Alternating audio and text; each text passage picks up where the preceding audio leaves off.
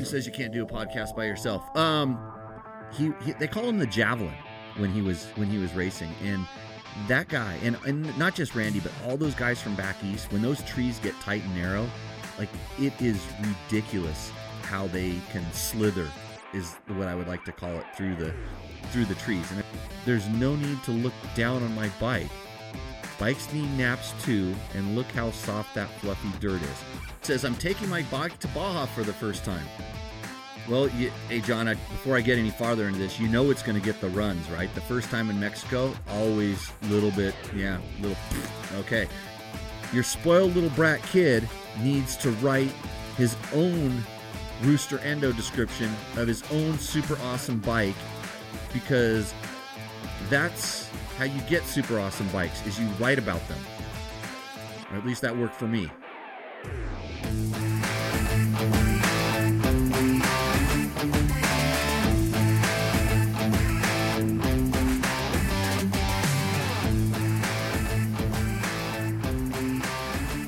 Okay, maybe we started, maybe we didn't.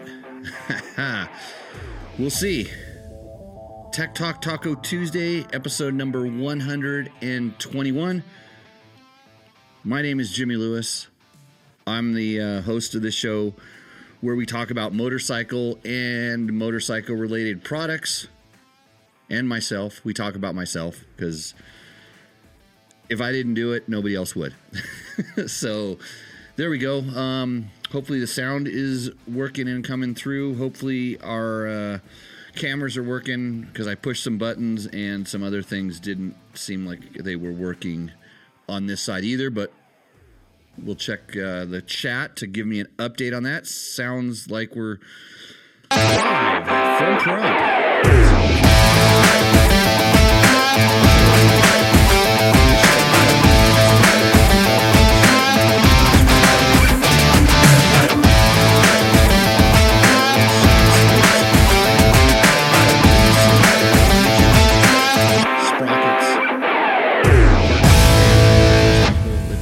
Said, yeah, we want to help you out.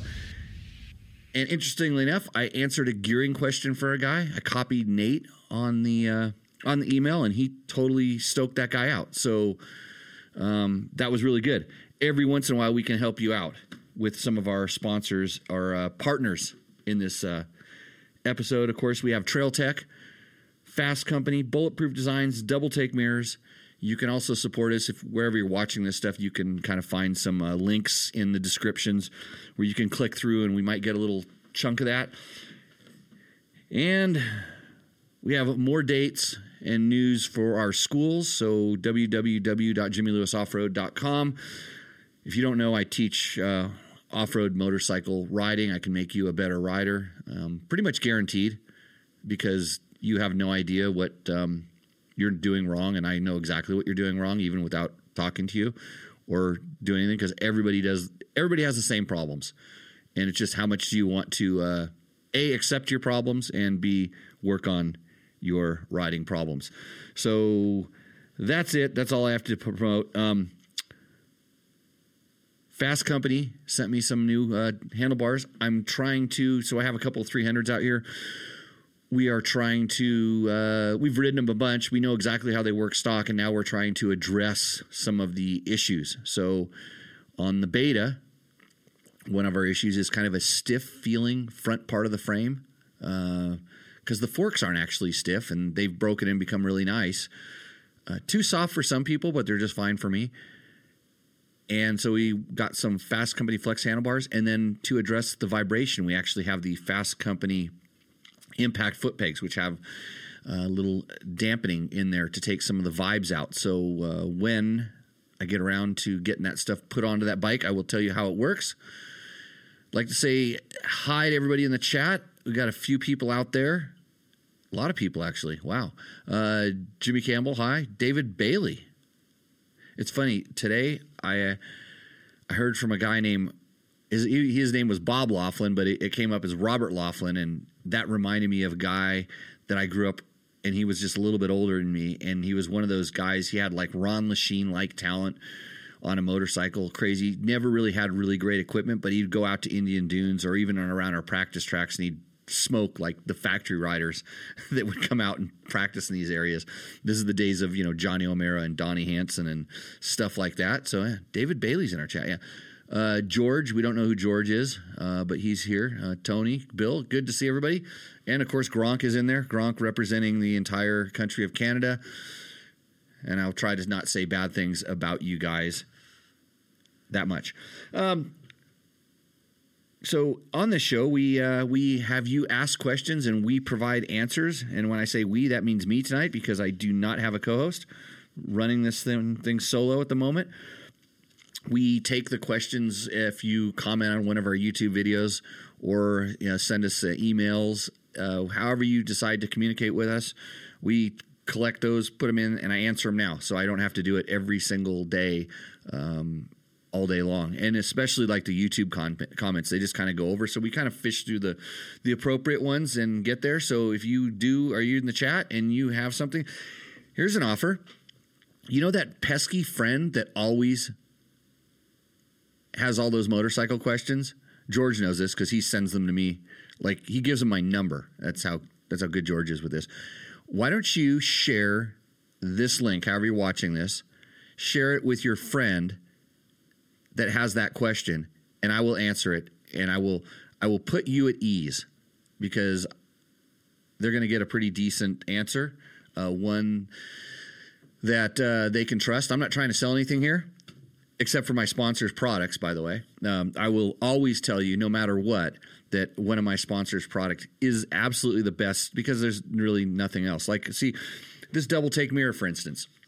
This is a double take mirror. They're one of our longtime supporters and sponsors. It's awesome because they bolt onto ram balls. They're super adjustable. So if you're looking for a mirror for your dual sport or adventure bike, they actually have a nice shaped one for the adventure bike. This is the best thing for you, and I use it to when I do little shaving, and tune up. I use it for that too. But so there we go. See how we do that? If you want to sponsor this show, let me know. I am going to, we're going to actually, I tell you, get a little news while we get the questions. Those bad things are all true, says Gronk. What, me shaving with a dirt bike mirror? So what we are going to do tonight's show is we'll take care of a little business, but send out that link to your ding-dong friends. Come on. You hate answering their questions. I got to straighten out this bulletproof shirt here, by the way. Bulletproof Design is another one of our sponsors. They make T-shirts as well. If you order enough stuff, they will throw one in the box. Did you know that? So I'm probably going to take a break from doing Tech Talk Taco Tuesday for a little while, because this show is operating like a super clapped out, air-cooled two-stroke. I mean, you can hear the rings. You can hear the piston slapping in the barrel. You can hear the rings hooking on the ports. The cylinder fins are vibrating. It's a little rough around here, mostly just largely on my part, because there's a lot of maintenance that needs to be done.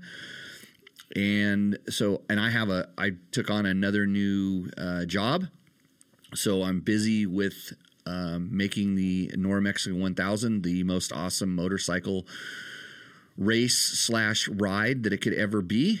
And I'm going to do a really good job at that, and this show will suffer because of it. So you go where the money is. So anyways, call 1-555-BUG-JIMMY. Well, no, don't call that. Did you knowing George, you probably already forwarded that to my phone, and I'm going to start getting those messages. But on tonight's show, we also have Scott Hoffman coming on. He rode the new Yamaha YZ450FX. I think he was a big pussy and didn't ride the YZ125X. That's what I would have been riding if I were there, even at my enormously large weight and scale. I would be sending that thing. And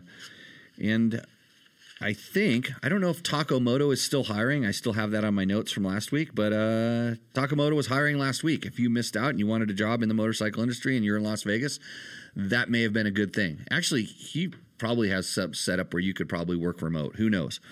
Takamoto is hiring. So that's the stuff. I've got a few Rooster Endos. So if you are familiar with Rooster Endo, that is the segment of the show where you send us a picture of your bike. You tell us the year, make, and model. It's best to email it to me. That way I can not lose it like I do on all the stuff in social media, because I really hate reaching into the toilet and pulling stuff back out. And if you put it in the toilet, meaning your Rooster Endo, and I have to go reach in there and get it, I'm not motivated. But if you send it to me in email, and if you can't figure out my email address, then you're not qualified to win Rooster Endo. There it is. Even in the pause on the show, I will store the ones that I get. So if you're listening to this in the future, then you can still send us a Rooster Endo, and we fired it back up, because one of the things we are planning is the Mega Rooster Endo Show, brought to you by Takomoto. That's takomoto.co. They have all the stuff you need for your bike. We're going to do it at Takomoto. We're going to do a live one, and all the shows are actually live. They're recorded live. We'll do a live show there, and we will have some people bring Rooster Endos, and we will have all the ones that you send in, and we'll have a Mega Rooster Endo, because I actually stored up some Rooster Endo bucks. So there's going to be a pretty good prize for the winner of that particular evening, I'm sure. So that's what we got going on. It sounds like an old 82 YZ465, says Dave Donnelly. This show, 82 YZ465. I would actually like to bring it up to 490. I would like to maybe go to like 85 YZ490 that just detonates really good too, as well as being clapped out. And then if you know anything about those bikes, actually maybe even WR500, and we're talking Yamaha WR500 here, maybe even one of those, because they were sort of notorious for the gas tanks even cracking and aging and leaking. So maybe that's how bad this show really is. It does need a tune-up. So thanks, everybody, for joining in. I really appreciate it. I am going to go straight. Your buddy should be tuning in. And just tell him to throw the question up in the chat. That's the way to do this. Throw the question up in the chat, and I will get to it. I'll interrupt myself and get that up there. So I'm currently, right now, I'm going to the YouTube questions. And so these are the questions when you comment on our videos. These are the ones that we popped up. A couple of them we're going to have Scott Hoffman come on here in a few minutes, and he will answer them, because there is WR and FX questions, but I can answer the WR questions, at least the old WR, and then he can answer the FX since he wrote it and I didn't. So we will go from there. The first question is for Scott. So the second question is for Scott. It's about a flame out installing on the bike. The other one, the guy wanted to know where the headlight and the taillight were. Okay, here we go.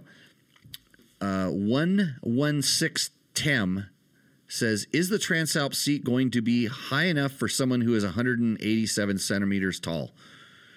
Okay, he just went beyond my math skills at 187. So if somebody wants to pull out their Google calculator, see, I usually have a co-host and I usually drink a lot. And so if I was drinking or I had to do the calculations, my co-host would either do the calculations or I would do the calculations and figure out what 187 centimeters tall is, because I think I was somewhere around 90 centimeters if I recall correctly. But anyhow, he's tall. I'm planning to do some road touring, possibly with a pillion passenger.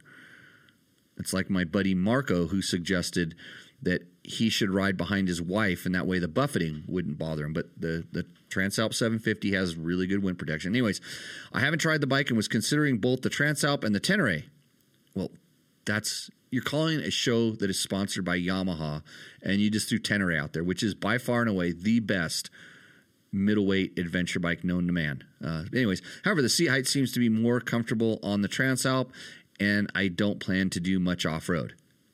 Well, 116 Tem, you are contacting the wrong media outlet to answer your question, because as you well know, we are Dirt Bike Test, and we test things with a very off-road bias. So you need to go to streetrider.com or something like that and ask them this question.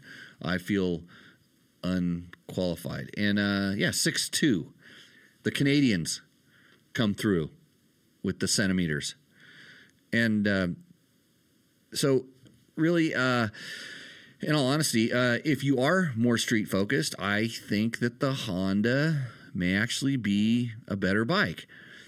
But the seat height on the Honda is actually, for me, problematic because it is so low. And I'm not 5'2", I'm 5'9" and maybe 3/4. I don't know, you've heard me talk about that. And I find the seat height it's just a little bit too low because it folds my legs up a little bit too much. And I even have the off-road, their accessory off-road foot pegs on it, which are a little bit lower than the rubber coated stock ones. So when I sit down for a long time on a street bike, when my legs are kind of that folded up, it's not that comfortable. I actually run a taller seat on almost all of my bikes, including the Tenere, including my KTM adventure bikes. Even my KTM 950, the old one, these are tall bikes for a guy that's 5'10". And I run tall seats because I want to be comfortable when I'm riding them, especially when you're on the street, because that's when you're really sitting down. Most of the other time, and the reason why the Honda doesn't bother me that much is we ride it off-road a lot and I'm standing up, and so I don't know where the seat height is. Doesn't matter at that point. So it is comfortable. But yeah, check the road pubs for that information. Mitch, check your text from me. I don't know that I got a text from you. So, is it a question, Mitch? Is it super top secret? I didn't get a text from you. So I just checked. Trying to do a lot of things here. And Travis Mahoney, off topic. There's nothing off topic on this show, Travis. You should know this. Or maybe you don't listen enough to know this, but this is a revolving door podcast. I keep moving. I think somehow I don't know what's going on here. I'll try to get back in the frame. Actually, screw that camera. I need a technician. Off topic, best training spot in Pahrump. I like sand camp recently, not long distance, just putting laps in. I never talk about where I ride, Travis. This is something that you will learn. And part of the adventure of riding is finding cool spots for yourself. And so for a long time, I've never really we'll call it revealed locations, because just what I said. And if I told you the best spot in Pahrump, then everybody would go to the best spot in Pahrump, and then it wouldn't be the best spot any longer. Now, if you went out and searched for the best spot in Pahrump and you found it, and then you realized why it's a little secluded and it is the best spot, it may not even be in Pahrump, by the way, you probably would go, do I really want to invite a lot of people out here? Because if I invite you, and then you invite your friend, and then they invite their friend, and then there's one donkey that has 20 friends because he wants to be the cool guy, even though he can't find the spot on his own, but he's going to post it on Twittergrams with a GPS location and share it on the Strava's OnlyFans site or whatever he's got. And then everybody goes there, and now it's effed. So, Travis, that's my rant on why you don't talk about where you ride. I mean, there's places where everybody goes. There's already overrun places, and that's fine. But I bet you if you find the guy that found that place, he might not think that that's the thing. But anyways, yeah. Hopefully that answered the question.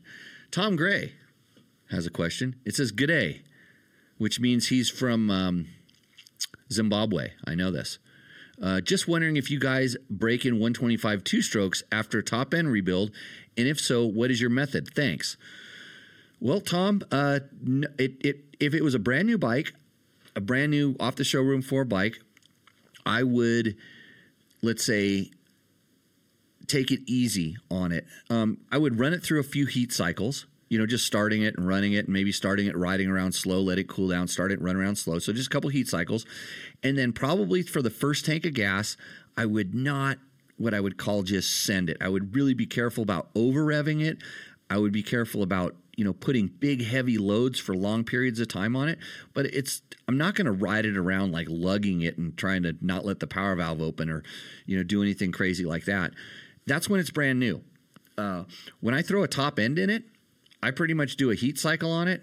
I ride it easy for maybe 10 minutes, and then I ride it as hard as I ever ride it. And that's kind of the same with almost any bike in general. It's like, and here's kind of what I'm trying to accomplish is when it's brand new, you know, the heat cycles just, you're trying to let stuff seat in a little bit, and you are maybe trying to take the sharp edges off. That's the beginning. Once those edges, like I say, the sharp edges and stuff kind of wear down, or everything kind of seats in, have at it. You know, I think they I know that if you're looking for the 99th percentile of performance out of something, there are break-in procedures that are utilized, and some of them are very proven in how to get the most power. And my understanding is on some stuff is there's no break-in at all. There's a ramp up. I would call it. They run things pretty hard right from the get-go because everything is, you know, the tolerances are just perfect, and they know how it's exactly going to work. They're very critical about how they warm things up, you know, because that's part of the thing. And then they want it to seat in. And I know that there's a performance difference in how that's done, but I don't think any of us are in that world. So, yeah. So Tom, I hope that that's what I do, and I've been doing that since when did I have my first? When did I have to put a top end in a KX80 that I seized when I was a little kid? I've been doing that since 1982, and I haven't really had any problems. So Matt Reeves says my 950 needs nothing; it actually needs a rider at this point. Okay, don't know where that comment came from. Carl Physics, yep, then your favorite spot is all blown out. And guess what half the people bring out there? He's got it. UTVs. I have a UTV. I don't take it to my favorite spot. T Flannel, you are so right about sharing good spots. Thank you. I wish more people would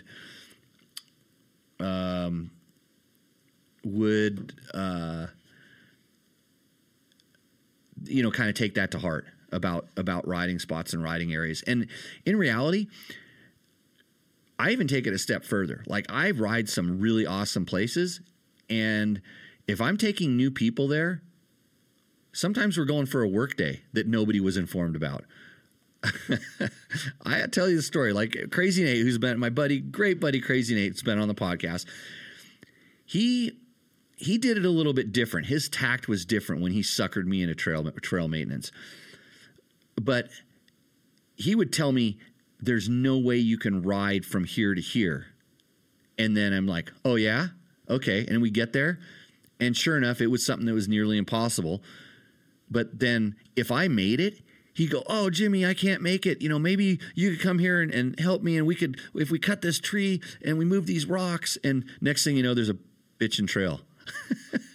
So I have in the past gone out and had buddies, and Nate's one of my teammates on this. Nate will actually go up there with his little car, and he'll bring like the rock bar and the chainsaw and a couple shovels, some gas for the hedge trimmer, and park like kind of near where the trail is. And we ride in there, and lo and behold, there's some old man usually crawling around with a clippers, clipping branches or whatever. And it's like, oh, Nate, wow, you're out here. And he goes, oh, yeah, I'm out here working on these trails, trying to, I need a little bit of help. And like, you know, then your buddies are like, oh, you know, come on, guys, let's stop and help them. So, yep, that's how it works. Have somebody come and work with you on trails, or even if it's like around Pahrump, there's so much trash out in our desert. Have them pick up trash with you for a half an hour, 45 minutes, and then take them riding and see what happens after that. Then you're going to find out whether you got a good guy or not.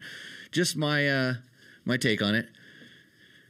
Jim Jarber says, the so is fine, always picking up something from each episode. Well, thanks, Jim.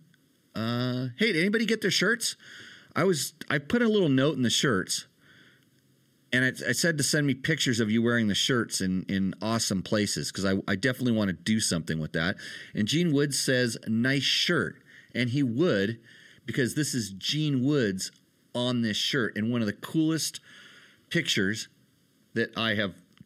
I mean, like, oh God, you gotta move the camera again. I'm gonna see if I can fix this. I mean, I'll use the double take mirror, again, a sponsor product, to move the camera so that you can see me. Hold on. And then I got to call Scott Hoffman. Get the freaking camera. There we go. Much better. Wait, little adjustment here. Double take mirrors, everybody. What a pro. Who says you can't do a podcast by yourself? John Buck says, I'm taking my bike to Baja for the first time. Well, hey, John, before I get any farther into this, you know it's going to get the runs, right? The first time in Mexico, always okay. Tips and info about what else I might want to bring for Mexico. Toilet paper. Yeah. I mean, I don't think it's the water. I just think everything's a little bit different down there. And your first time down there, you're going to get that. Tips and info about what else I might bring for Mexico. If you've ever traveled any place if you're going to go someplace a long ways to go riding, you take exactly the same stuff. Just because it's Mexico doesn't mean it's any different. If your bike is largely stock or not really modified, you don't have to do anything crazy with modification. If you haven't done any crazy modifications, you don't have to worry about the gas. The 91, which you can get most places, is good. If you're concerned about it, maybe bring a little octane booster. I never do. I take basically stock KTM 500s down there. And so I'm trying to think of some of the other stuff. It's the usual things you would take. So set of tubes. I always take an extra air filter. I take a couple little chemicals. I have some smaller, those mini cans of chain lube and different things. Penetrant oil, a little bit of contact cleaner, just stuff to fix things. It all fits into one of those really small milk crates. And that's what I take. I on my bike, I actually have my tools that I carry on my back or on my bike. And it's the same set of stuff that I take when I do long rides around here. So just because it's Mexico, there's really not anything different that you need to do. Although you do have to be aware of, you don't want to bring gas across the border. Your bike can be full, but don't bring any gas in gas cans. You have to have paperwork for your bike when you go into Mexico. And then depending on where you're going to ride it and stuff, insurance is also a good idea. So yeah, I don't think anything else is necessary. Mexico, the dirt in Mexico is just like the dirt in the United States. Just some of the people are way nicer. And some of the people really like dirt bikes, which is strange up here. RP asks, how many brake parts and clutch levers have you broken in a crash or drop over the years? The forms seem to indicate that aluminum wraparound handguards are a must. Accurate. Pros and cons of them. Okay, RP. It's funny. I just got asked this. Somebody today was asking about setting their bike up for the NORA rally, and he asked, what about wraparound handguards? And the bike that I've taken down to Mexico last 2 or 3 times does not have them, but most of my bikes actually do, mostly to protect the levers and or the master cylinders. So I have to be kind of careful about that, and I'm going to dial up Scott here right now and get him on the call. Let's see if this hopefully doesn't make too much noise. Here we go.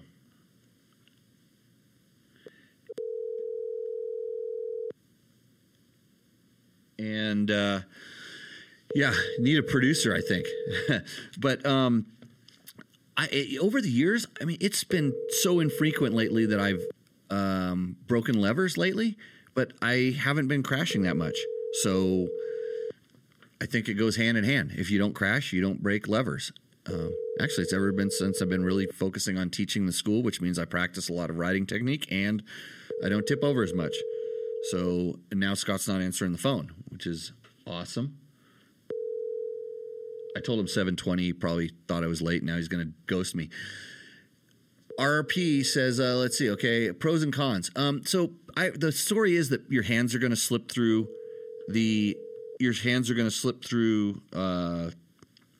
hand guards, and it's going to get stuck between that, the bar, and it's going to twist and break your wrist. And we talked about this a few shows ago. Never seen it happen. I'm sure it has. Just try not to do that. But I think when you start paying for levers, actually you can get some inexpensive levers that are actually pretty good. But if you start breaking master cylinders, that's expensive. You're going to be wishing you had wraparound handguards. And then, but a lot of times it's just the regular call failed, call back. So I'll try this again. So try that. Ashley, he said he got his shirt. It's just 2,000 miles away from him. That's interesting. I didn't send it that far away. Call failed again. The calls are awesome right now. Our cell service around here, I think whatever happened the other day happened everywhere. My thing doesn't work. John Buck says diapers. Bring diapers. Phone, but leave a message. Okay. I'll try to get back to you. Yeah, he can't answer his phone. Bike Mojo, looking to put a fan on a 23 KTM 350 XAF. Go with Trail Tech, by the way. Do I need to worry about stator output? What if I add lights? So I think the XCF has enough power to run a fan, and then it depends on the light. Once you start adding the light, you might be compromising the ability to do it. Real easy way to tell. Put the fan on the bike first. Get it hot, get it running, check to see what your battery's charging at. Because most of the fans, the KTM has a plug, and then Trail Tech has a really nice kit that'll plug right into that. And then when it's running, you can see if you're still charging your battery. And if it goes into discharge, well, then it's not. I don't know the exact output and all those other things, but those bikes do come with fans. Some of them, they have the ability to come with fans, so I'm pretty sure KTM has taken that into consideration.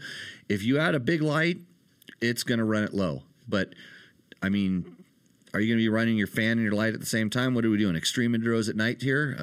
Not really sure. People got stickers. They got stickers with their T-shirts. Let's see. Tony says, mine rock. Would have to wait for the snow to melt. Okay, here we go. Scott Hoffman. Yes. You're live on Tech Talk Taco Tuesday. Awesome. Okay. So you're definitely not the most technical savvy person. Was the phone hard to answer? I believe it was, yes. Okay, good. Welcome to the show. Scott Hoffman is, we'd like to call him our fifth wheel at Dirt Bike Test. He fills in the gaps when Trevor can't do all the work, is what I like to say. Scott, welcome to the show.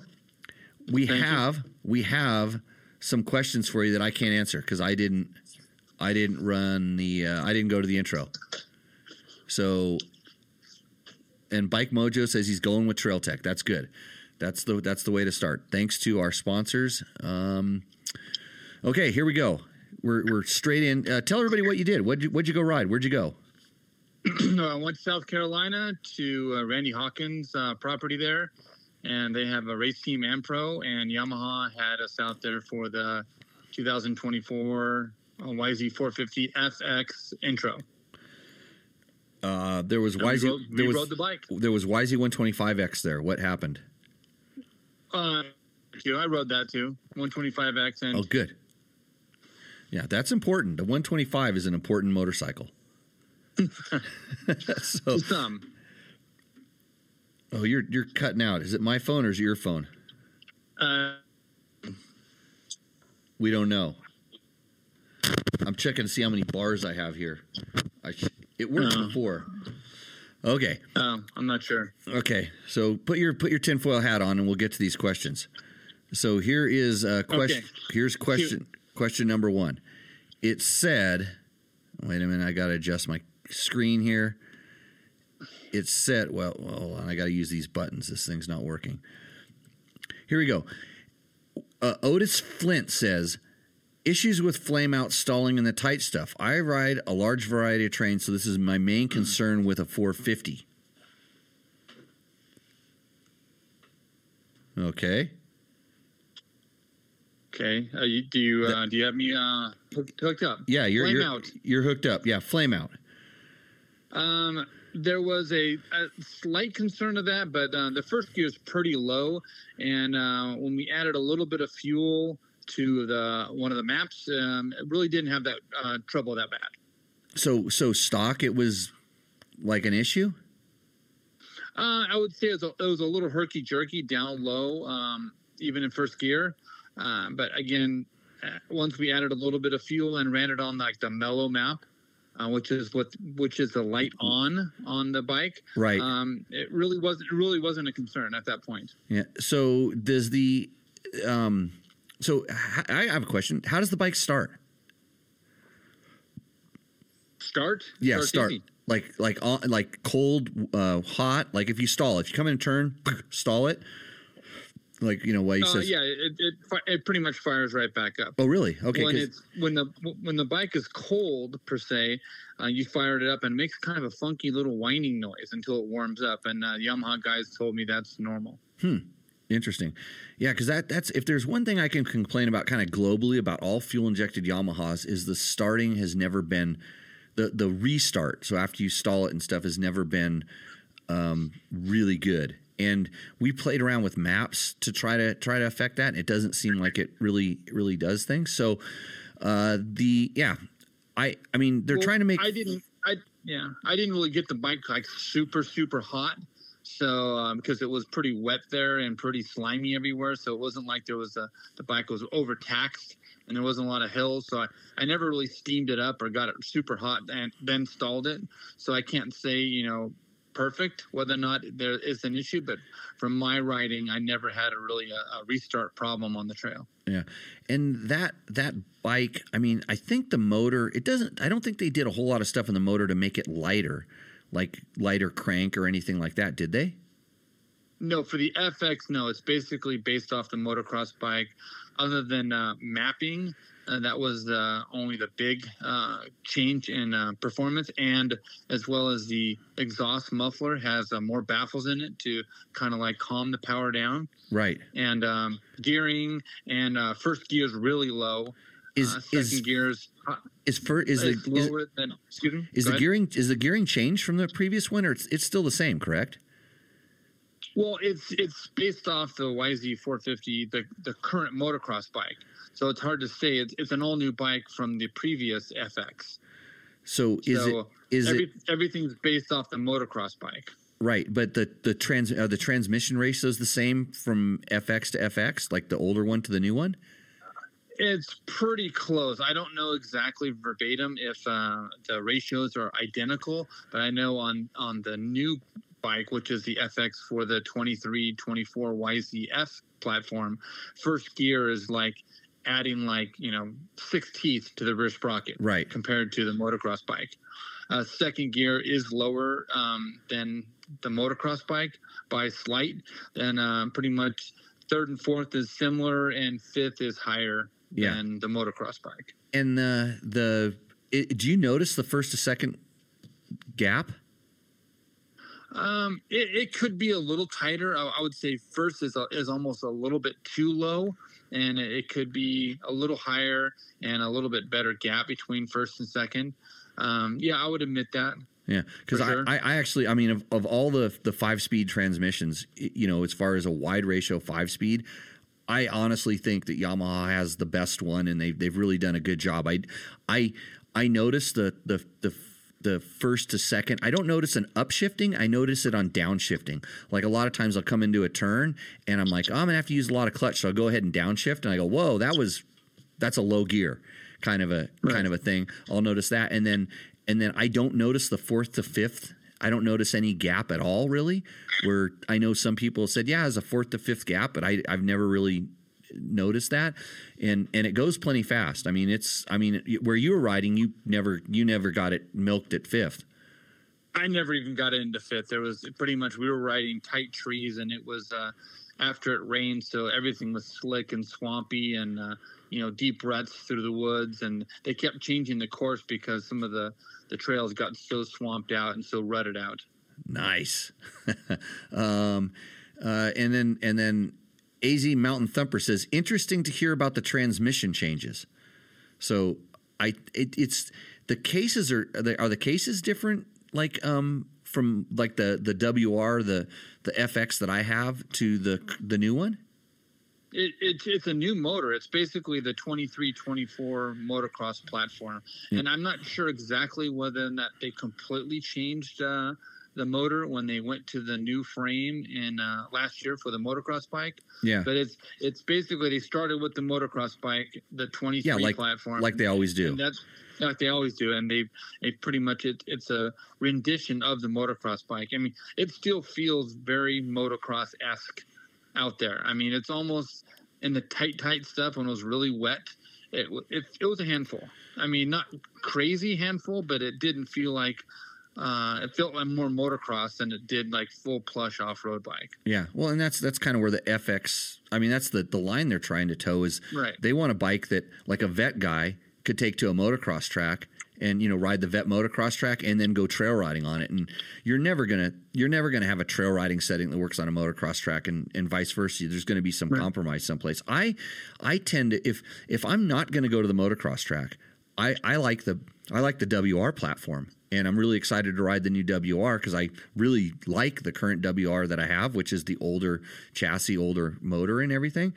And if there's one thing that's wrong with that, or in the beginning, is that motor is when you uncork it is pretty spicy.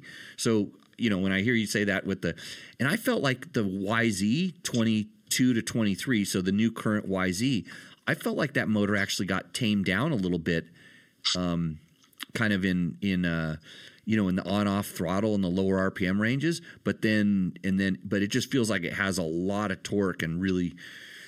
I could see where that could be a handful, but that's where Power Tuner comes in handy.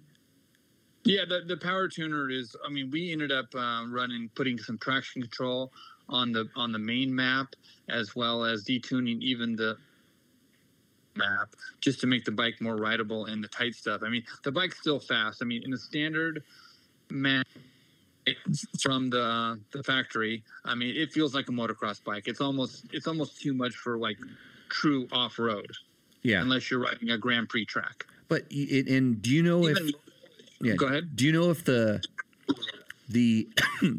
map switch when you turn the light on are they the same, or if you turn that light on, it's always going to be a more mellow map? They claim that they can get pretty close, but no matter what map you put on with light on, it's still going to be a percentage less than the map that's in there.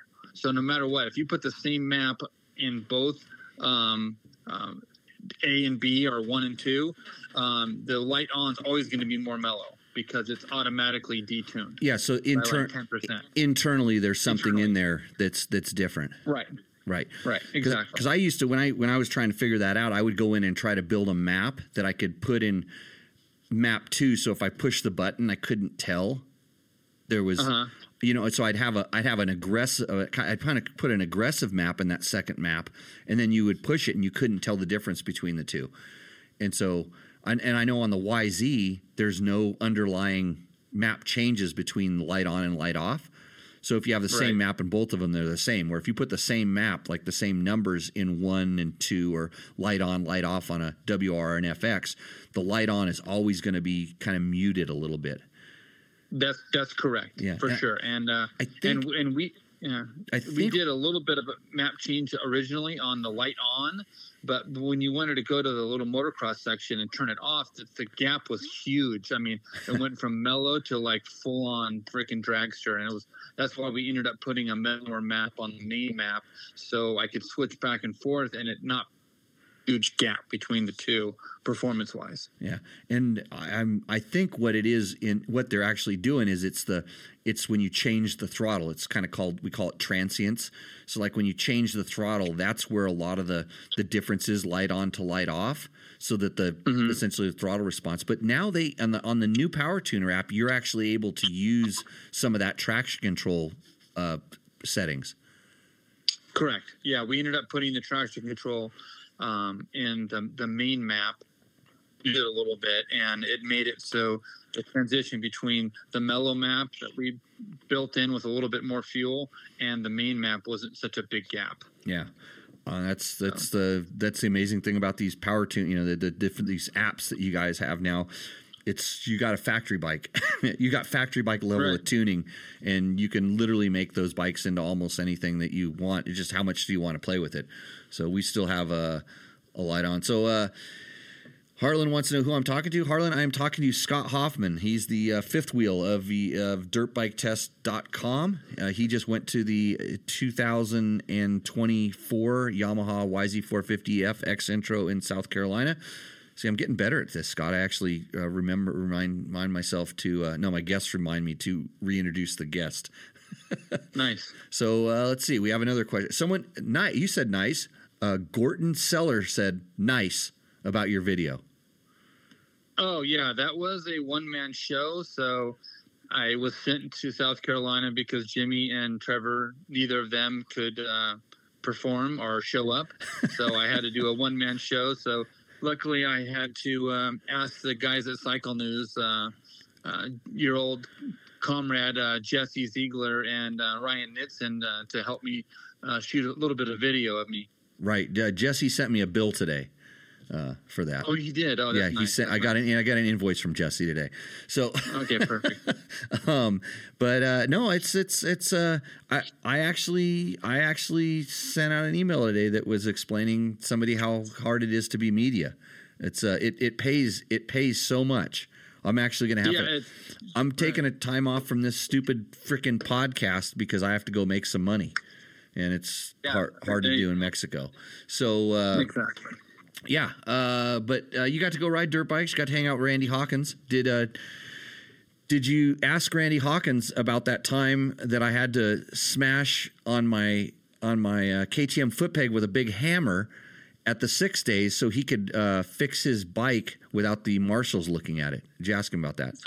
No, I did not ask him about that. If you would have prompted me with a little bit of information, then I may have asked him about that. Did you ask? Did you ask Randy Hawkins about the time that we went riding on a Malcolm Smith gear photo shoot back in the early days, and my then girlfriend, now wife Heather, gave Randy Hawkins riding tips? No, I don't. No, I did not. That's some good information, though. He was the national enduro champion at the time, and he just happened to mention to Heather, Heather's a nice girl. He just happened to mention it's like, I don't really ride out in the desert that much. So she proceeded to give him desert riding techniques. That was she never realized what a good coach she was going to become. Started with the best. Well, at the end of the day, Randy took a big group of people on a little trail ride, and people were amazed that this guy got on a bike and borrowed some gear on a bike, and they said that he rode across these trails and he didn't leave a mark on the ground over little leaves and whatnot. He said he's almost floated around this course like he's been riding his entire life, and just wonder why he's. Well, he has been riding. I don't know how much he rides anymore. Probably not as much as he used to. But they call him the Javelin when he was racing. And that guy, and not just Randy, but all those guys from back east, when those trees get tight and narrow, like it is ridiculous how they can slither, is what I would like to call it, through the trees. And it's changed a lot now because the guys are so much more aggressive. But back then it was just a lot of finesse. The bikes didn't handle. They weren't as sharp as they are these days. But Flying Brian says, "Hey Jimmy, tech talk isn't stupid." You want to bet? That's a compliment, I think. I think it's a compliment. Yeah, it's a compliment. I'll take it as a compliment. So, anyways, anything? So yeah, your video wasn't bad. You put a copyright music in there, so we're going to lose all the money, the big bucks we'd be generating off of that. But don't worry, Scott, because Scott and then Scott Goggles, one of our sponsors, amazing sponsors. We've been running Scott commercials on a lot of our shows and stuff. Copyright music appears in. All right. So we're about to be demonetized for those for all those. So that's why I said this show is running like a 1985 YZ490 that's completely clapped out, detonating with, and everything. The bass rear brake. Yeah, it's got a bass rear brake. Yeah, I told someone they said I'm taking my bike to Mexico. What should I do? And I go prepare for diarrhea.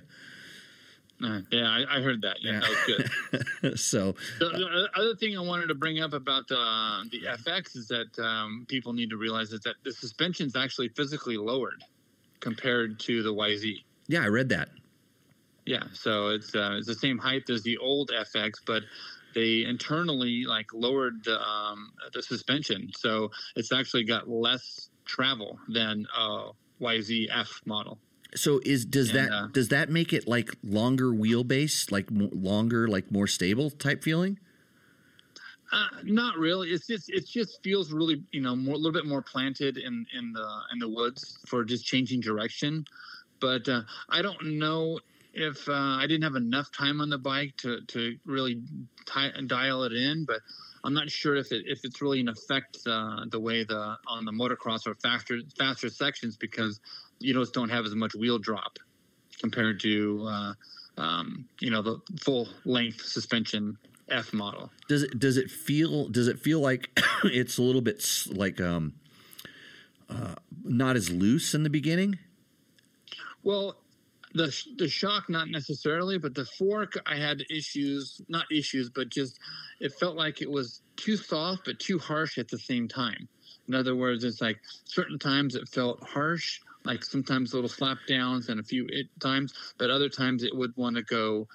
I wanted to stand up in the stroke a little bit. So it was like I was fighting over just rebound mobility and compression, trying to get a good balance where I'm not getting a lot of feedback in the handlebars on those small little braking bumps and little chatter that going into like a tree or a little section where there's little braking bumps. Yeah, and chatter. And truth be told, you're not a back east woods type rider. You're more of a California track riding guy and dual sport riding out here. That's correct. So it was definitely out of my element, but so it was hard to figure that out. But once I did slow down the rebound on the fork, the wheel felt a lot more planted. But I did have that odd feeling of being a little harsh and a little soft at the same time, as if like I would need slightly stiffer fork springs or a little bit more oil in the fork to make it a little bit more progressive, so then I can back out the compression. Yeah, and that's what I've kind of. I mean, I do that on most bikes. Is I end up going to a higher oil level, like more. So I'm using kind of more air spring in there, so it gets more progressive, and even to the point where there's certain bikes like. The first thing I do is I always take the air out of the forks, and there's other bikes I actually like it when it starts building up a little bit of air pressure. They start working a little bit better. So these are all just like tricks you learn, and then you kind of get used to it. And some of these characteristics are kind of no matter what you would be riding in some of these areas, that's what you would feel because of the way the ground is or the way the bumps are or the type of riding. But so did you ride the 250? Two-stroke, yeah. I like that bike. That was worked really good in the woods and easy to ride. And so, I mean, it was. I've ridden the other motocross platform with the newer style bodywork just a tiny bit before. So, I mean, I got on that bike and it felt pretty easy to get through the woods and ride the bike really easy. Yeah, that's. I rode it on the second day where conditions started to dry out, so it got a lot better. Right. And and the thing about the YZ250X is it's just that simple, not fuel injected, still kickstart kind of, it's for everybody that I see it all the time. They're complaining about, KTM screwed up by putting all this stuff in this bike. It's like, well, guess what? Yamaha makes the bike for you. It still has a carburetor. It doesn't oil inject, so it's different than the Beta. It doesn't have electric start. There's way less wires. It's just simple, easy, and it's basically the same bike since 2005, I would almost say. 2006, they went with a better fork, but 2005 was the basic, the original aluminum frame. Big change. Did you ask them where the YZ300 was? No, but I did try to ask somebody about, hey, what's up with that motor on the Fantic? And they said, that's a different department. We have nothing to do with that. Right. Yeah, we talked about that in the show not too long ago when that started kind of making the rounds. What about So the YZ250 FX is kind of still like it's the older generation, and just typical Yamaha, they will probably enter because the YZ250 is all new this year. So the YZ250 FX would be a big update next year, we suspect. Did you ask them where the? They said the FX might not come out till next year for sure. Right. The newer platform. Newer platform. FX. Did you ask where the YZ350F was? No, I didn't. What kind of journalist are you? You got to be asking these hard-hitting questions. Because Yamaha's never said they're going to come out with a 350, but you never know. Everybody says all they have to do is just bore it out, or make the 450 smaller. One of the two. Why would you? Yeah, that's not the way to do it. I know this. We used to make CRF 400s. We used to, because they actually worked pretty good in the trail, but they were heavy. Mm-hmm. They were still heavy. Right. Dave Burgess says, thanks to you, Jimmy, I am now part of the Blue Crew. I hope their sponsorship continues. Well, their sponsorship is continuing. That this is something that it is continuing. We know this. So whether we can afford to continue doing this, that's a whole nother thing. But we're still Blue Crew. I'll be Blue Crew because I've got a WR450 and I'm Blue Crew in that thing all the way to the bank. So I think that was it. That was all of our questions. You want to stick around and help with the? Are you able to watch this on the interweb? On the interwebs? Yeah, you able to see this if I start? I can, but our timing's all off between the phone and I think. Oh right, it sounded like it was weird when I was watching it live. Yeah, you just turned it on and now we have the endless loop echo going on. Oh wait, no, I turned it on. No, I don't have it on. No, that's mine. You turned it on. I don't know what happened here. Somehow I broke my own computer. There we go. Shut it off. Ron Wilder says, your producer, fire your producer. I'd like to. I'm thinking about it. Right. Ron Wilder says, hey, Jimmy, been looking at the 990 Adventure Rs, but never rid one. Would like to hear your thoughts on that bike and the availability of parts. What is it? KTM continues to produce parts for 10 years. I think they're required to do this. I don't know if that's a requirement or whatever, but so I know that they're making them for 10 years. So is your bike 10 years old? The answer is probably yes, getting there. And then it's going to be whatever they're breaking a lot of, those are going to be the hard parts to get. And I don't know. I know there's a lot of used engines floating around and stuff like that. But yeah, the price on those things was really good during COVID, and I'm waiting I should probably sell my KTM 1090s and stuff before the price on those things drops like a rock. Anybody want to buy the frame number 1 KTM 950? I have it. It's for sale. Everything's for sale right now. I'm trying to build a building. So, yeah, I haven't had to buy parts for mine because I haven't really ridden it that much. But the thoughts on the bike are, it's a really good bike.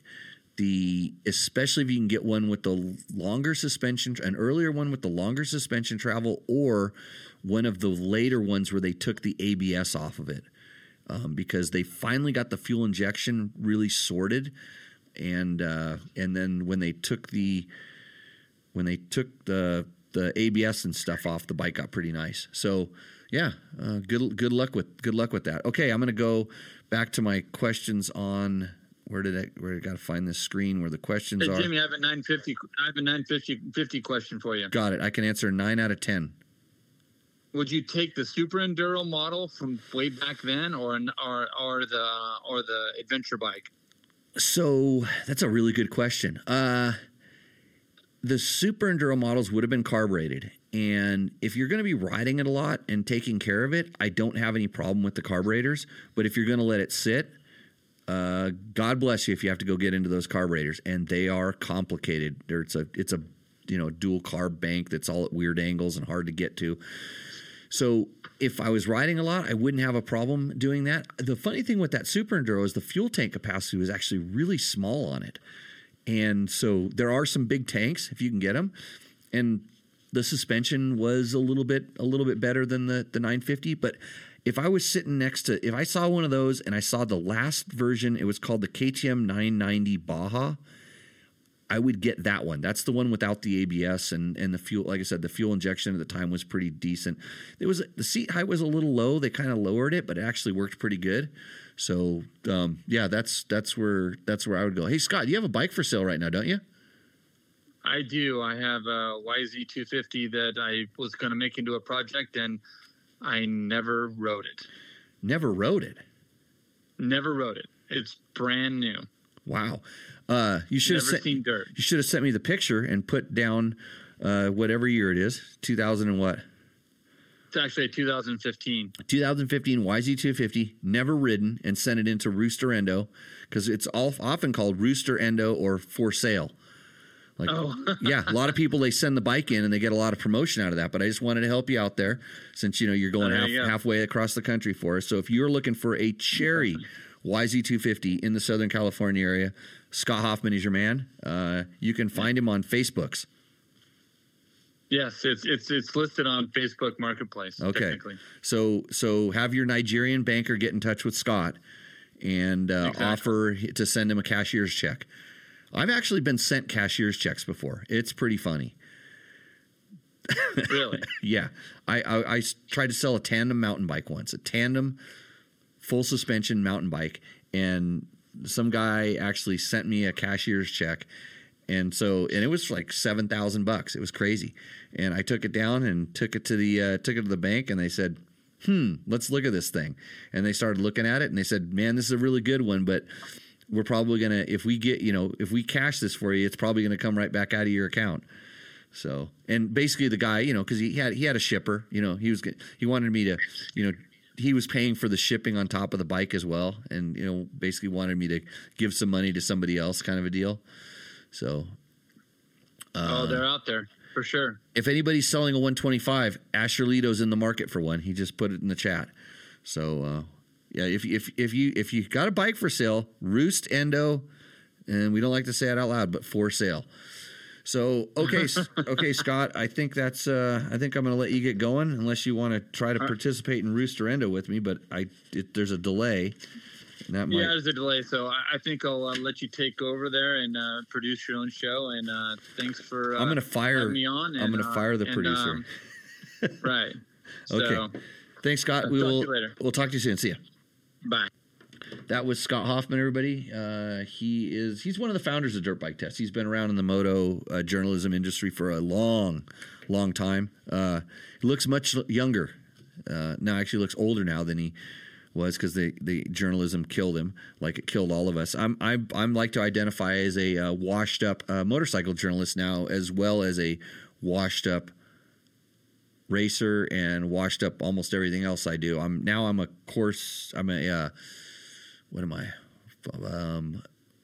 Jefe de Motos for Nora Mexican 1000. So if you have Nora Mexican 1000 questions, I can answer those for you tonight on the show.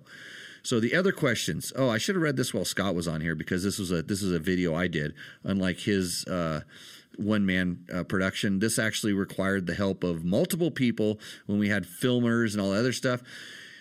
DJ-VL2IM says this to me: "This is by far one of the best and informative reviews I have seen. They really stick to the facts," he's talking about me, "and that is meant to be a price point machine, not comparison to an $18,000 KTM." And he is referring to our KTM 390 full test video.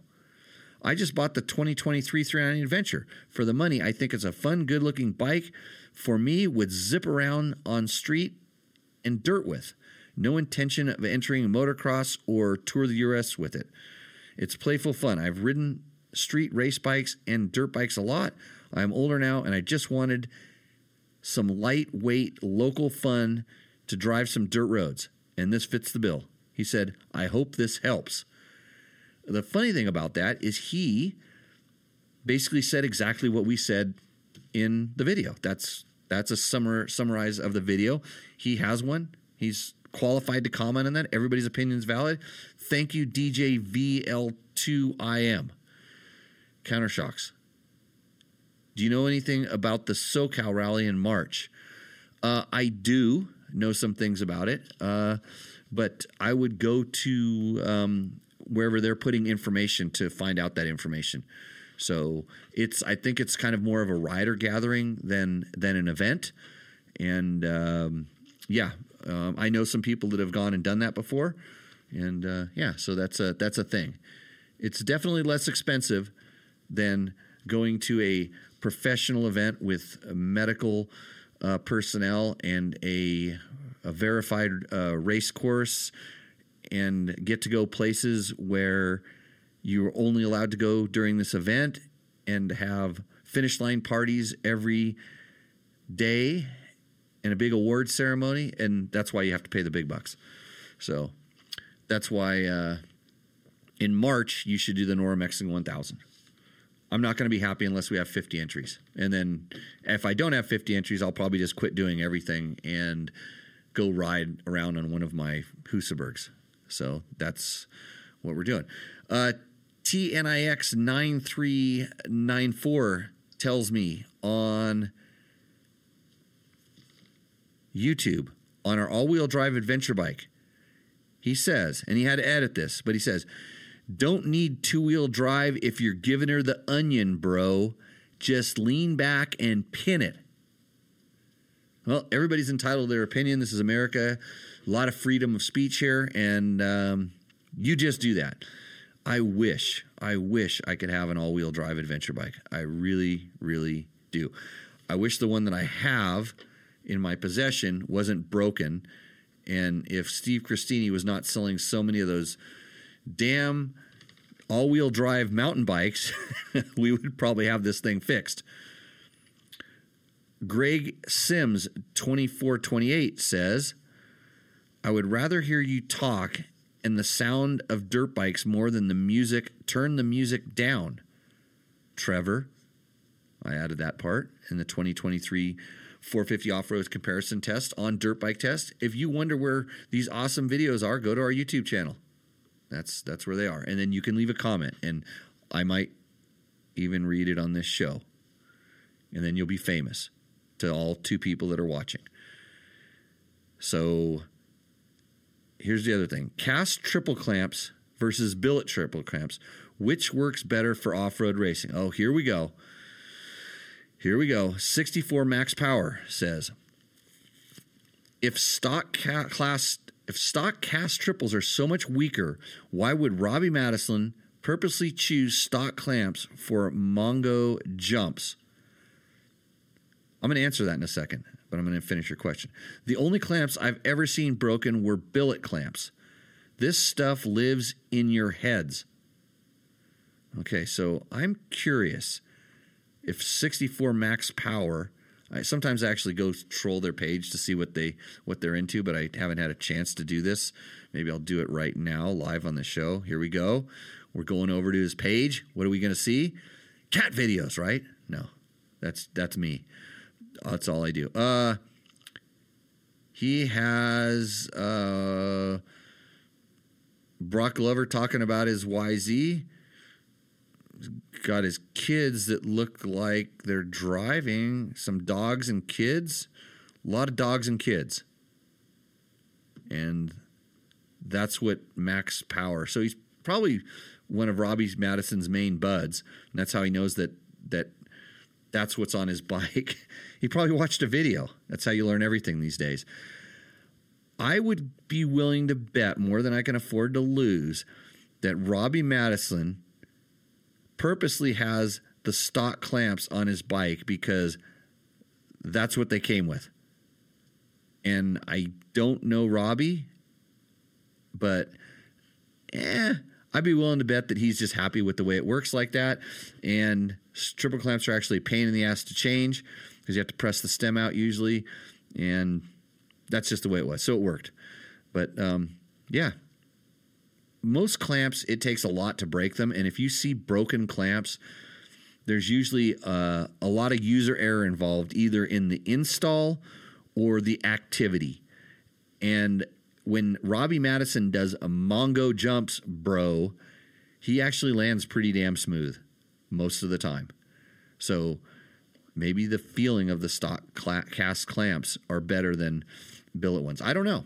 You'd have to ask him, but I'm just theorizing. And I have seen cast clamps break, and they broke for the exact same reason that the billet ones would break. user error.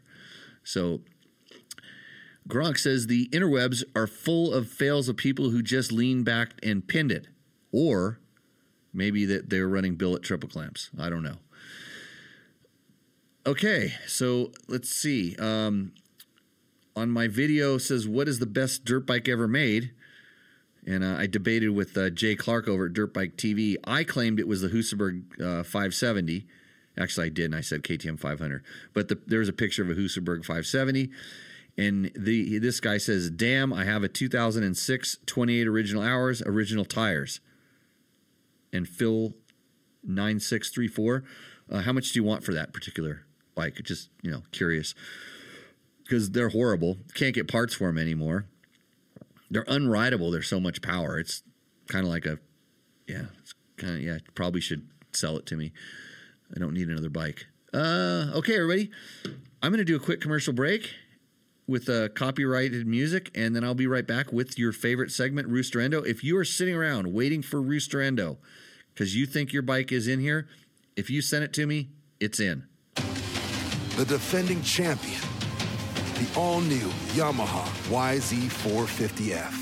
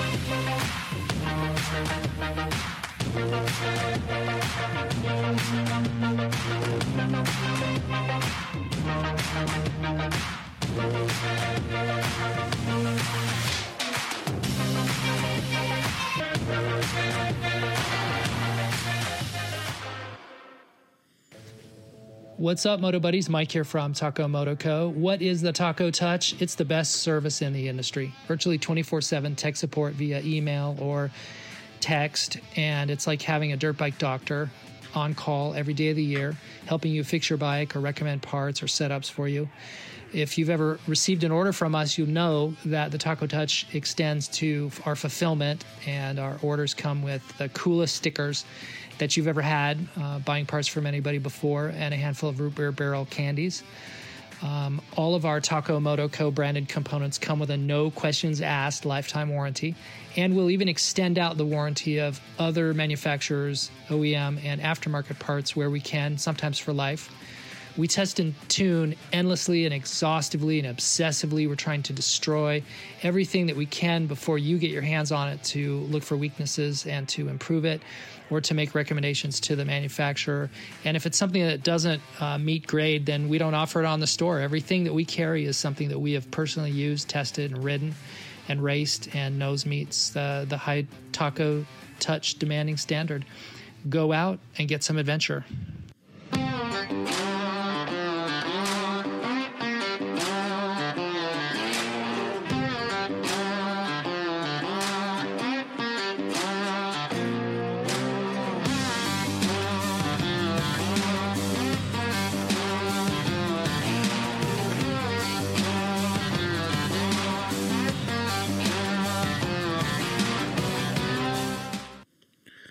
And welcome back to the Misaligned Camera Show. My name is Jimmy Lewis, where you get to watch half of my face, or if you listen to it on a podcast format, we just went to a wide shot and everything's better.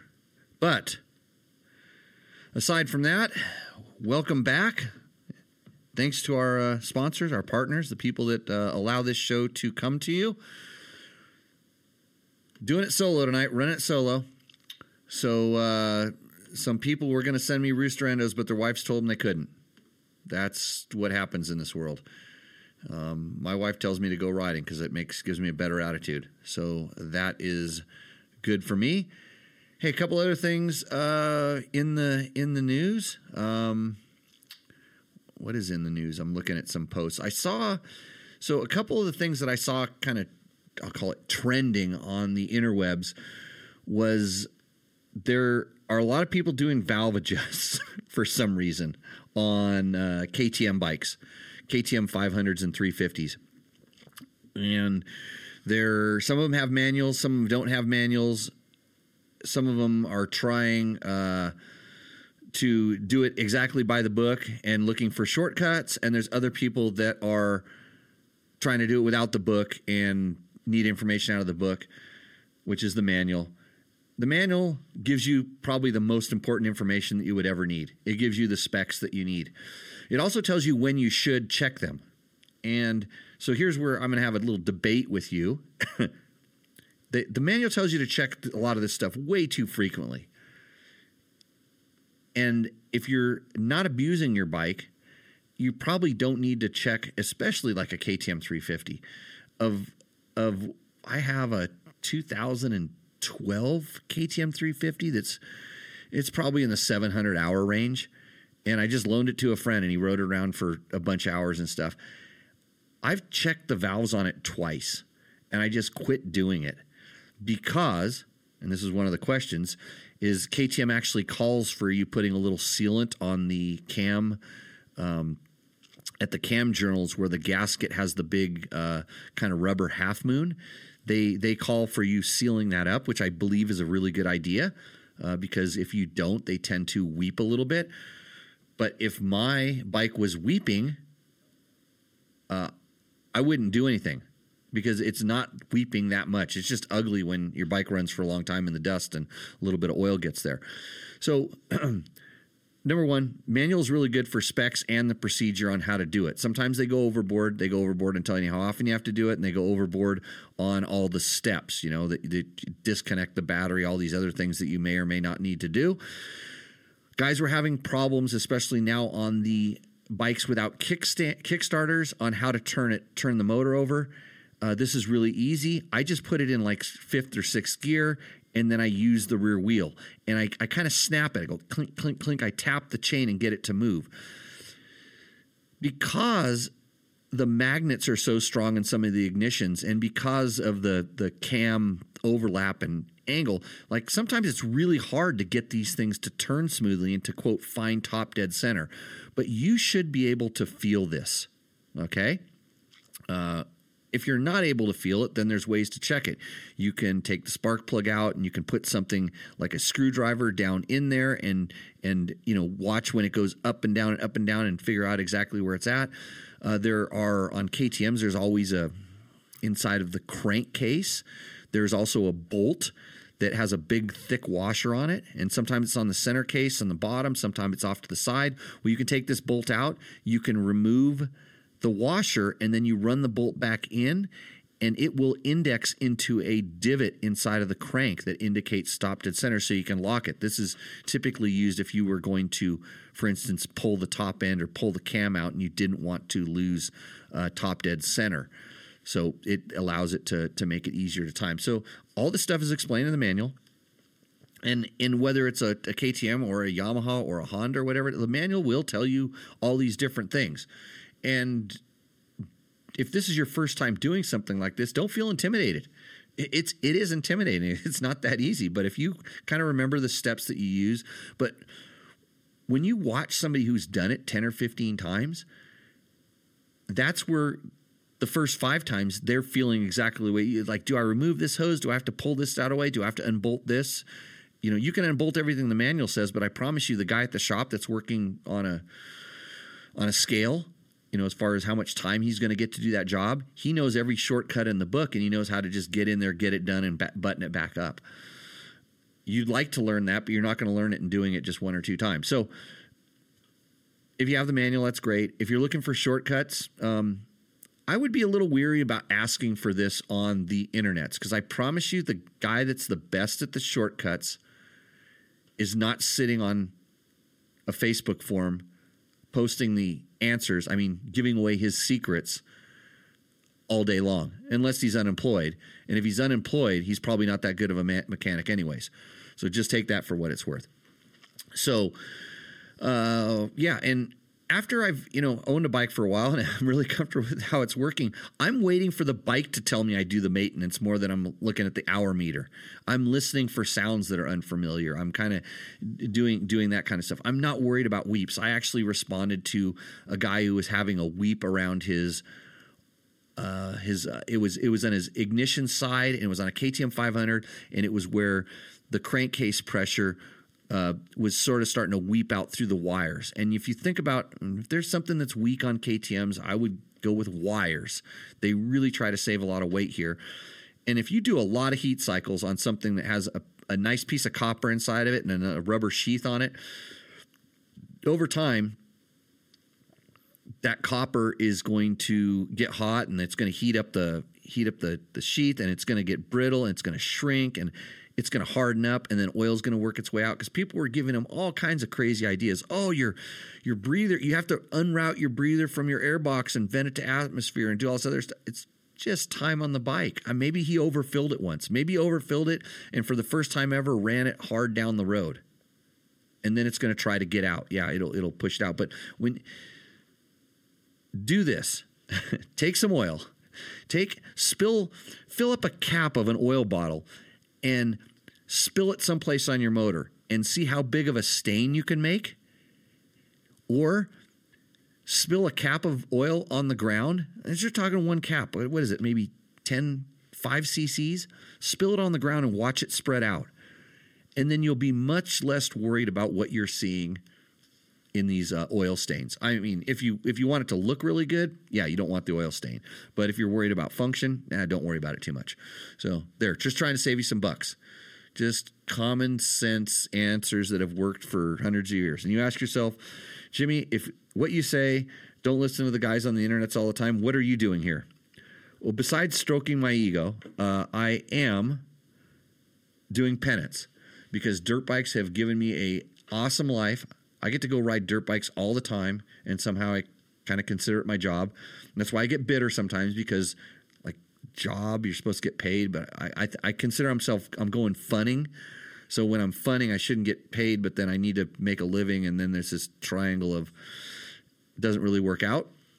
But yeah, so I'm doing my penance and trying to help people out, because over the course of my career and my life, I've run into other very smart people that have steered me in the right direction. So hopefully I can be doing that right now.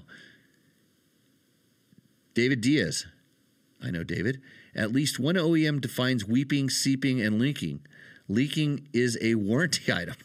I bet you I know which OEM defines that. Yeah, leaking is a warranty item. That's good. That's a fair assessment. That's really smart. David was a service writer for a long time, correct? I'm sure he'll pipe back in with that. So, okay, I'm gonna go move into Roost or Endo. Okay, I'll answer your questions as we go. You can distract me, because everybody knows I have a really hard time giving a true answer. Roost or Endo tonight is brought to you by Takamoto and Bulletproof Designs, because I do not have a product of the week.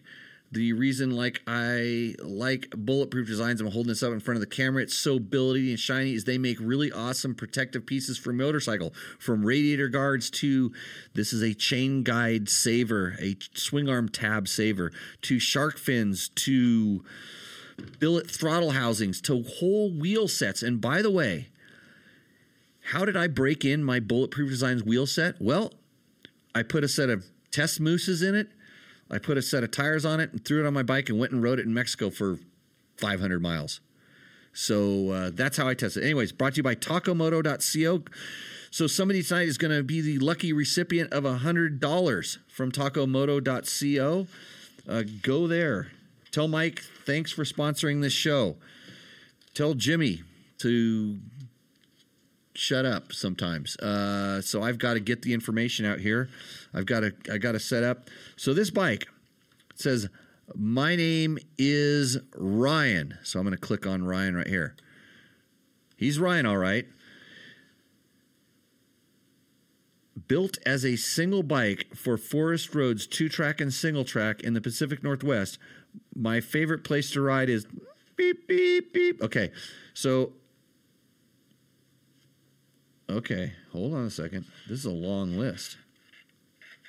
This is uh-oh. Did I mess up I'm missing a picture. Wait a minute. I got it. Hold on. Do we have 4 entries or 3? Oh, we do have 4. Good. Okay. I hope this is... Yeah, there we go. Ryan already committed a fatal penalty. I have no idea what this bike is. I have no idea. But I'm going to keep going. Because remember, picture, year, make, and model, and the thing. And he's got a list. I'm going to go through this list, and then I'm going to get bored. And then I'm going to scan through, and I'm only going to list off the sponsors of this show. Because that's how we do it here. Anyways, Resprung and EVO Oregon Symmetrical Converted Explorer Forks. This bike, to me, appears to be a gas. What is their enduro bike? EX 300? I'm guessing it's a 300. Takamoto 3,000 hour pump. Takamoto 225 hour fuel filter. If somebody wants to do the math for me, that you could tell me how many fuel filters I'm going to go through before I wear that pump out. It's desmog. The reeds have been removed. The reeds have been removed. This is a 2-stroke. Wait a minute. Wrong bike. Hold on. This is where it gets confusing here. Do we have 2 Ryans here, or is this Mike's bike? Hi, my name is Ryan. And there's a picture. Oh boy. Okay, let's see. Maybe is this Ryan's bike? I named him properly, I think. No, that's Ryan. It's Michael's bike? That looks a lot more like the bike we're talking about. But I don't know. Let's see if there's any stickers that identify any of these things. Moto-minded barters, Dango Designs, engine guard mounts, tall jammer case guards, trail jammer chase guards, Pro Mobility exhaust, end capped, ultra quiet. Is that what I'm seeing here? Okay, seat concepts, comfort seat. Yes, I'm seeing that. A Chirby's 3.9 tank with breather. Okay, we're back onto the right bike. This bike appears to be a 2019 KTM 500, I'm guessing. That's why I can't figure out what the picture is. If you told me what the picture was, what the bike was, I would know. So, is this Mike's bike? This is Mike's bike, not Ryan's bike. I'll get it all figured out one of these days. ODI road grips, Enduro Engineering Extreme skid plate. Wait a minute. What? He has 2 different kinds of skid plates on here? Dango Designs engine. Oh, they're just engine mounts. Okay, I thought there was a skid plate in there. KTM Power Parts rear disc guard, Enduro case saver. Yeah, that's all the things. So this is his bike. He doesn't. There's more list. Bulletproof Designs chain guide protector. That's good. He has some. He does not have DDC sprockets on this bike. I'll tell you that right now. Doesn't have those. He has Cycro Pro Bend handguards and bar taps, a 30mm bar risers, a giant loop tail rack, RAM mount, RAM phone mount, double take mirror, DRI grab, do-it-yourself grab strap front and rear. Tusk Recon hybrid rear, golden 260 fatty front. That's what I saw. The first thing I identified in this bike was the big fat front tire. Do-it-yourself license plate mount and Osnemo micro LED rear turn signals. Looks like a very well set up machine. I like that. Looks like he put some time on it. Didn't go crazy with the graphics kit. I like that. But I don't know what kind of bike this is. So I'm going to give you, for not following instructions, Endo. Mike, Endo. Sorry. And Sawyer Llewellyn says, when is Dirt Bike going to get their hands on a Triumph? I don't know. I forgot to ask. The intro was the other day. We were not invited because we're not very good journalists. Well, we don't say what we're supposed to. We like to tell the truth. I don't know. I haven't had any contact with Triumph, even on the adventure bike side, which is kind of strange. But who knows? That's the way it goes. Here we go. Next bike. This is Ryan's bike. So you get to look at this one again here. So Ryan's got a 2023 Gas EX350 with two. Wait, nope, wrong guy.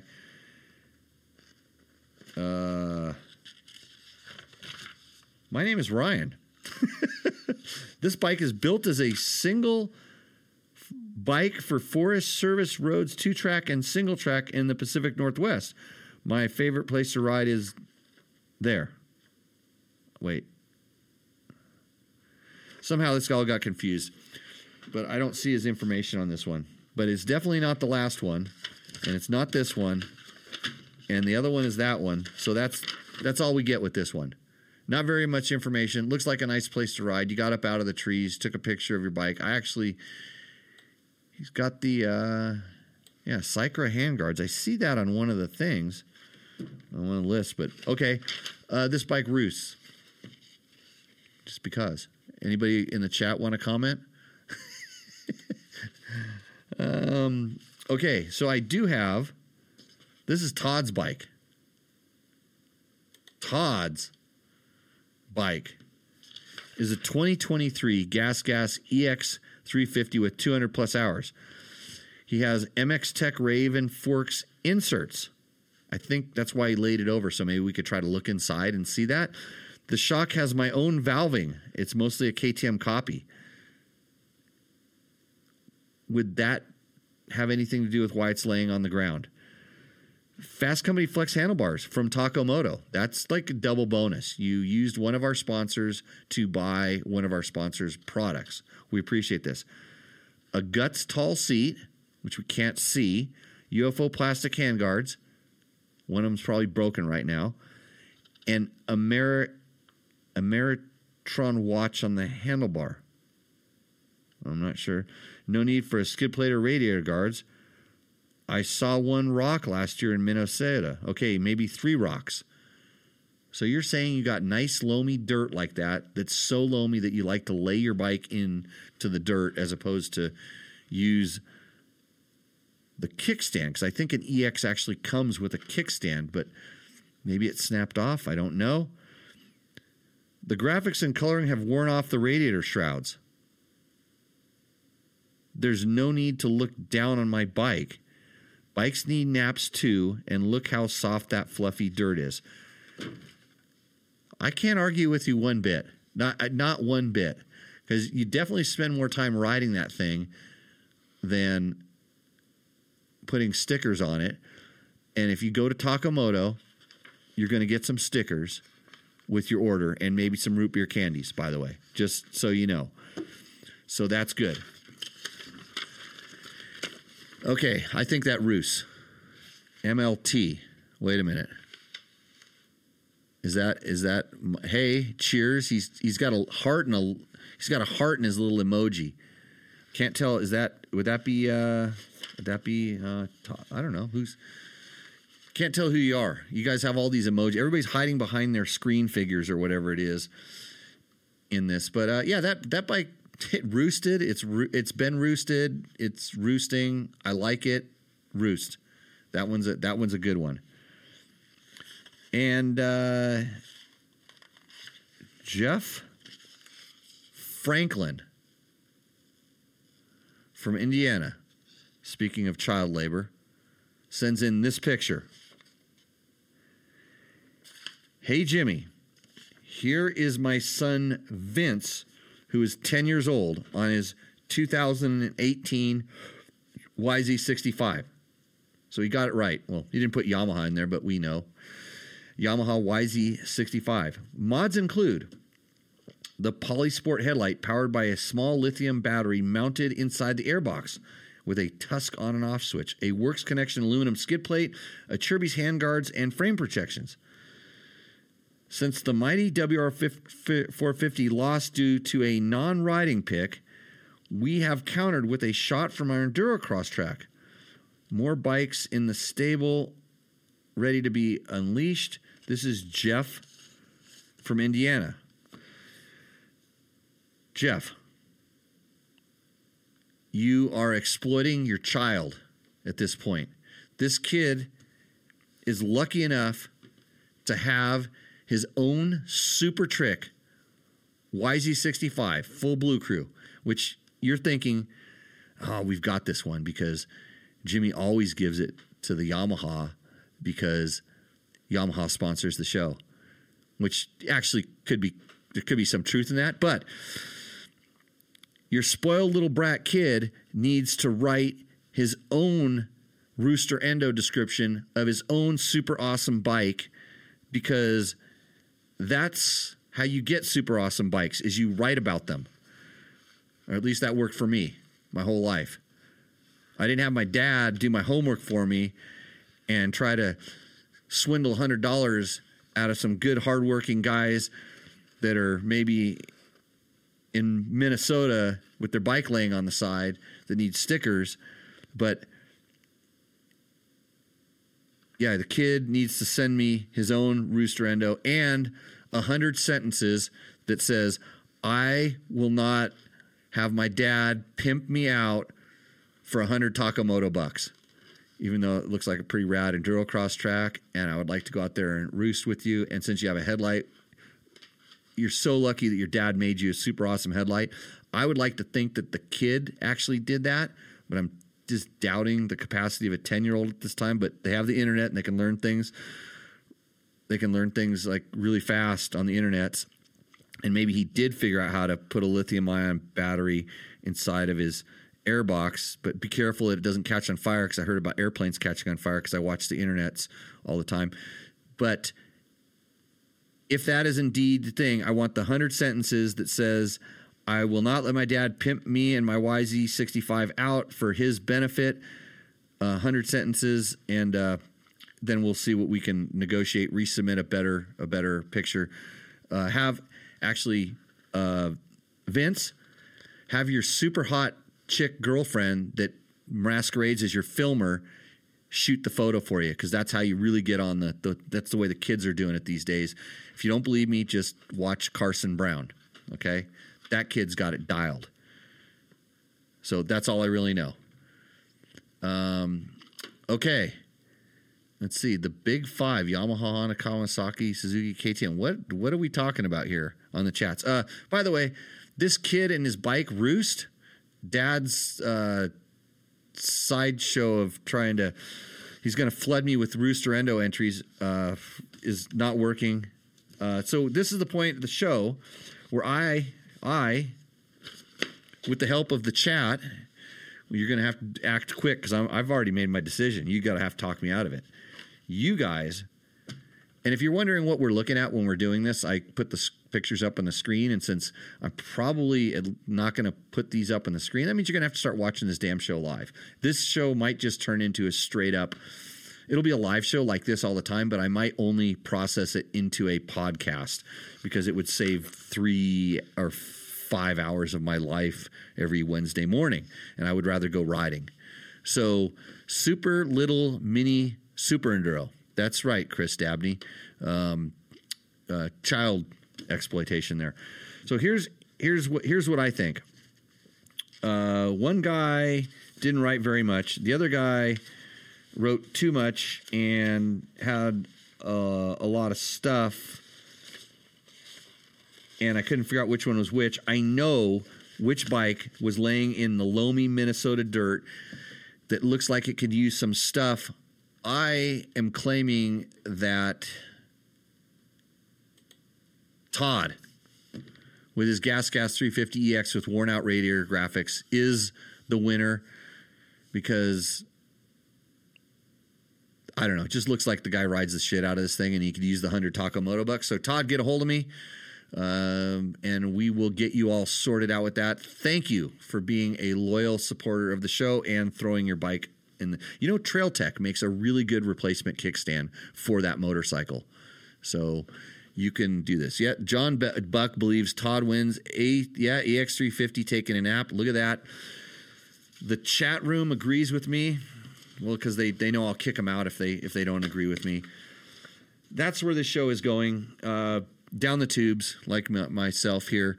Thank you for a merch opportunity. That's it. Hey, the only thing good about this show right now is I've solved the frame dropping issue, and it's actually recording itself, unlike a couple of the previous shows. So I got that stuff fixed, but there's a lot more bookkeeping I need to do here. Thanks to Scott Goggles, which I'm going to wear right now on the show just because I decided I wanted to. I got my headphones on, and I can't, but so I'm wearing goggles on the show now.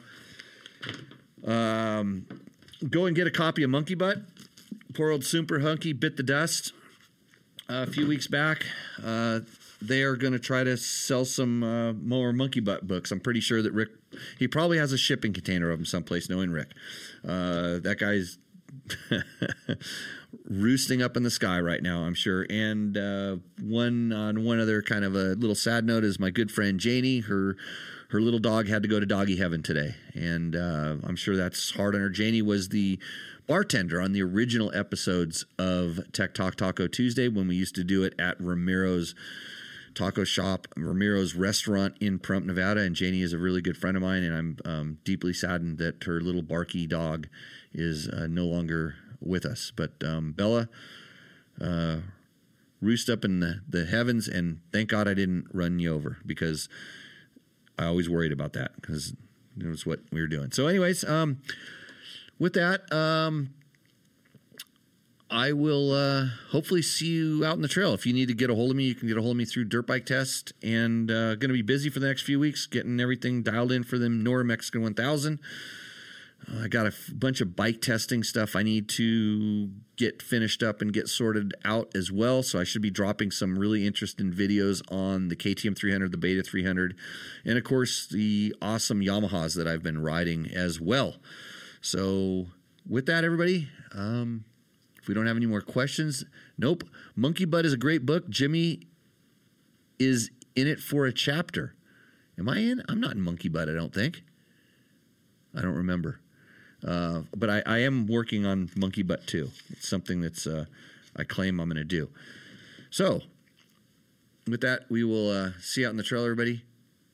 Cheers. If you liked what you saw in this video, come check us out over at dirtbiketest.com on the webs. We have bike tests, product tests, a lot of fresh dirt, and you can even support us by clicking through our links. Hopefully, we'll see you out in the trail.